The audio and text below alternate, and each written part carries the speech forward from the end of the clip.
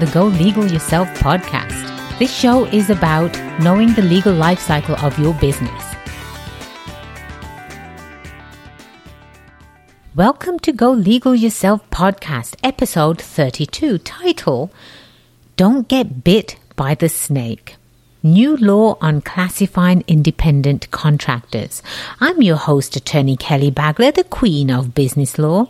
You can interact with us on social media at Go Legal Yourself, and do find us on the web at golegalyourself.com. At Go Legal Yourself, we look out for your best interest, and one of the most important ways we do that is to bring you knowledge so you can avoid those legal pitfalls and run your business with success. Today's topic is an important one for all business owners who use independent contractors.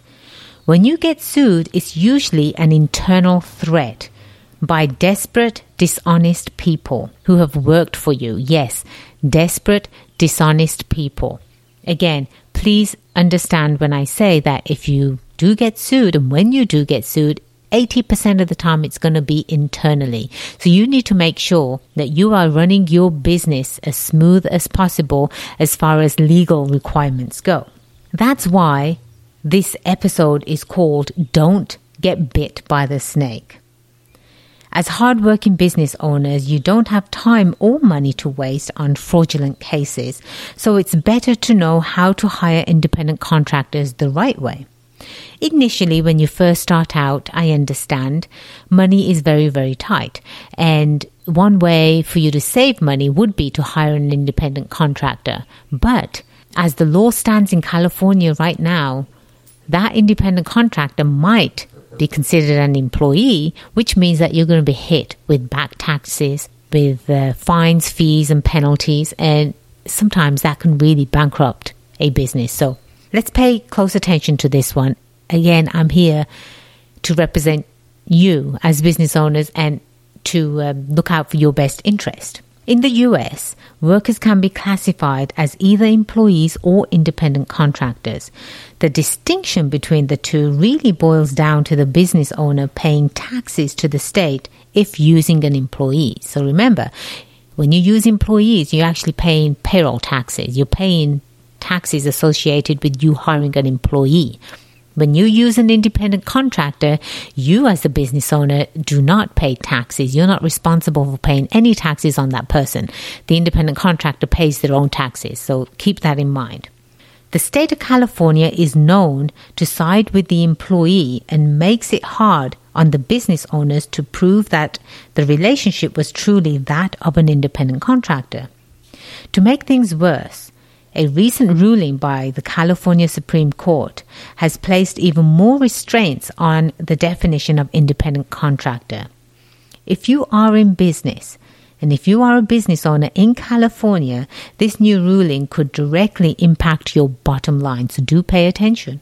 In accordance with the Supreme Court's April 30th decision, April 30th of 2018, this year, business owners could now establish 3 concrete facts. They must actually establish 3 concrete facts in order to classify workers as independent contractors, also known as the ABC test.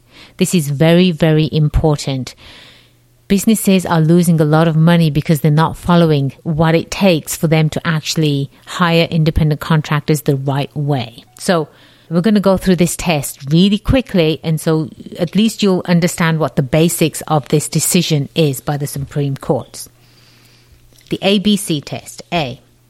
The worker is free from the control and direction of the hirer in connection with the performance of the work, both under the contract for the performance of such work and in fact. So what does that mean? Let's cut through the legal jargon, shall we? This is exactly how it's written in that decision. What that means is that whomever you hire has to be free from your control. You as the business owner, you have no control over how they perform their work, when they perform their work.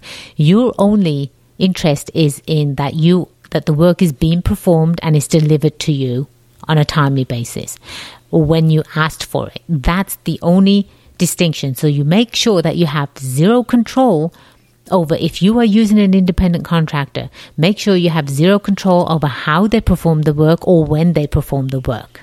Test B, that the worker performs work that is outside the usual course of the hiring entity's business. Again, let's cut through the legal jargon, shall we?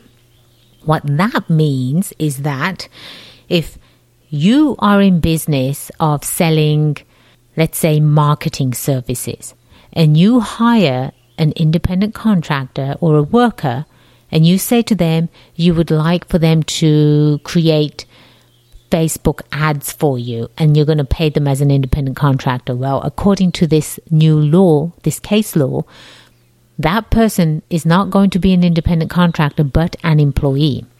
Now, I'll give you another example. I'm a law firm, and I hire someone to do marketing for me. That's not what law firms normally do.